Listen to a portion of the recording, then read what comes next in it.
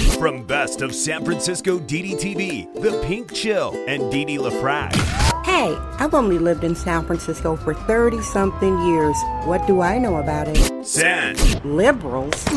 They're sadistic progressives. Francisco. This city is Junkies Incorporated. It's the junkie apocalypse. Damn, this ain't your phony soy boy San Francisco. This is the San Francisco Dam Zone. San Francisco Dam is a solo psychodramatic performance art storytelling podcasting platform. Hey everybody, it's Didi LaFrac. This is your daily unfiltered, uncensored show from the downtown San Francisco district of the Tenderloin. It's San Francisco Dam. How are you doing? Today is Tuesday, July 21st, 2020. I've got a great show for you today. Thank you for listening. I appreciate you. Wow, things are still topsy-turvy here in San Francisco. I was wondering how long is it going to take your average San Franciscan to have what is called compassion fatigue? I know that's like a namby-pamby term for being fed up with being a sucker. Compassion fatigue is setting in on more and more San Franciscan, even the most stringent. I call them sadistic progressives, even the most passionate, ultra liberal. Reality is finally crashing around them. They cannot deny it. Some of them are very bombastic. I've blocked a fair amount. I looked at my block list on Twitter at the San Francisco Dam page. I blocked a fair amount of these people because, they are also gaslighters, the people who are just now, having their compassion fatigue. They're the ones that will argue with you. You know what? These people on the street, they just need some compassion. You need to, give them a granola bar, a pair of socks. Sorry.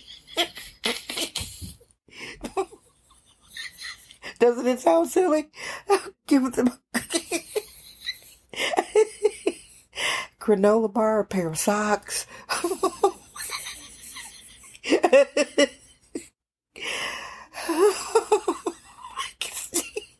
I'm not going to edit this.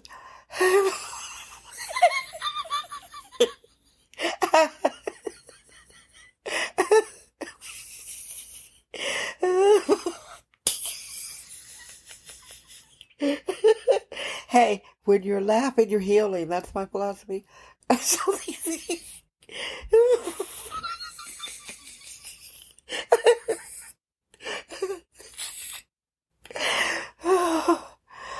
Oh, Lord.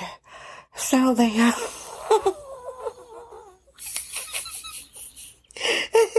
give these junkies.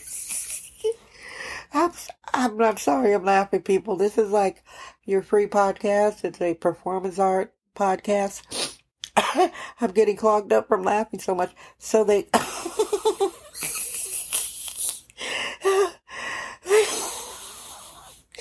they give junkies granola bar.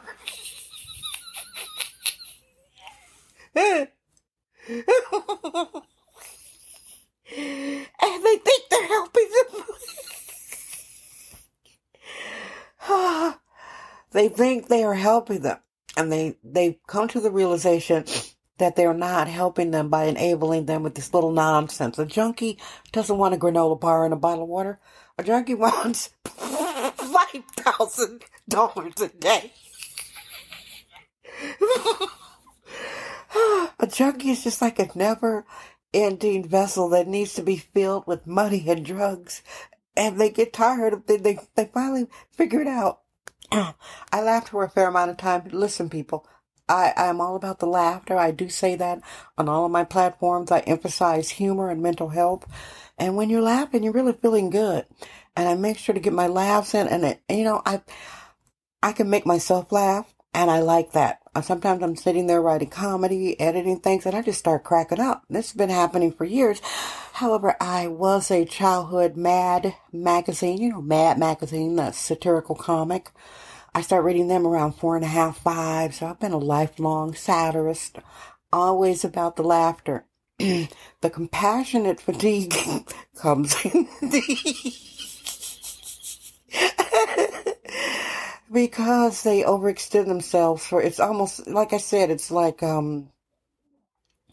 trying to eat an elephant, like a little bite by bite, and you get overwhelmed. You get overwhelmed because they don't have the skills to take care of these street people who are junkies. They lost housing, children, homes. They need intervention. Some need institutionalization, rehab. They need a exit plan from rehab. They need safe containers to carry all their emotional and mental baggage.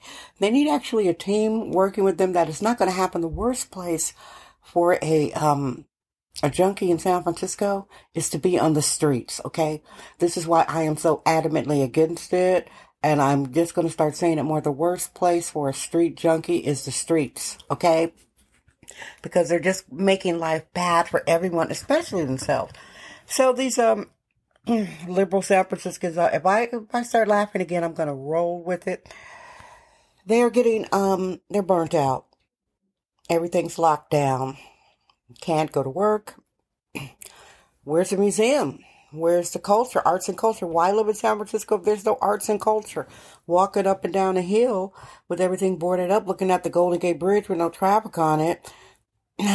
Just then why live in San Francisco? What? And besides the fact everything's locked down, 150,000 San Francisco citizens have lost their jobs out of a city of 800,000, and at least 50,000 since COVID-19 started have left San Francisco. So it's a city in flux and exodus, and the sacred cows are the street junkies, which have been enabled by our mayor, London Breed. She told the police on March 16th, 2020, hands off my junkies.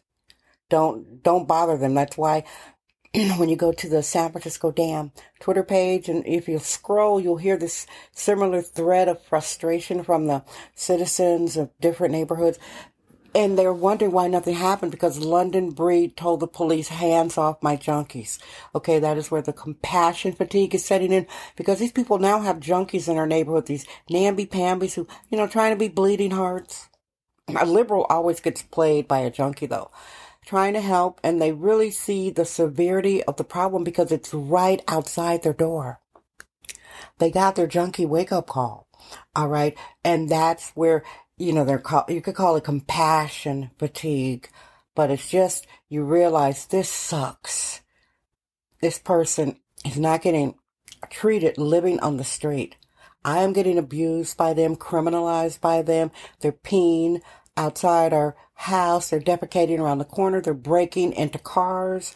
They're breaking into garages. They're stealing bikes. This is what junkies do all over the world, if they are able. Like, whatever's on the street, whatever's in the neighborhood, that's what they're going to steal. If all the neighbors have chickens, they're going to be stealing chickens, okay? If all the neighbors are bakeries and they're selling cookies, they're going to break in there at night and steal the cookies so they can sell them. They feed off neighborhoods. And that is where the compassion fatigue comes in, because these people are out of jobs, like I said. Where are you going to go? You're going to go and buy some expensive takeout, but you can go to North Beach and sit down, because North Beach is the Italian neighborhood, and they're not playing with the junkie apocalypse. You're not going to hear people in North Beach saying, I have compassion fatigue, because they're not playing with the tent junkies. They are not on a Tony Soprano finger against the nose wink nod. Hey, what the heck do I know? I'm just telling you, North Beach is not playing with the junkie apocalypse. There is no compassion fatigue in North Beach. So what's going to happen to these people going through their compassion fatigue? They're just going to become more empowered. I predict there'll be rallies at City Hall if this goes on longer. It's going to be rallies against the mayor. I'm not starting any of them up. I know. I'm a soothsayer. I predicted a lot of things in these shows. Feel free to listen to them. My advice to someone going through compassion fatigue: own it. Verbalize it. Find your tribe. That's your show. Find me, San Francisco Dam Twitter. I love you. Guess what? I'm Dee Dee LaFrac. I trust my vibe. San Francisco. Damn.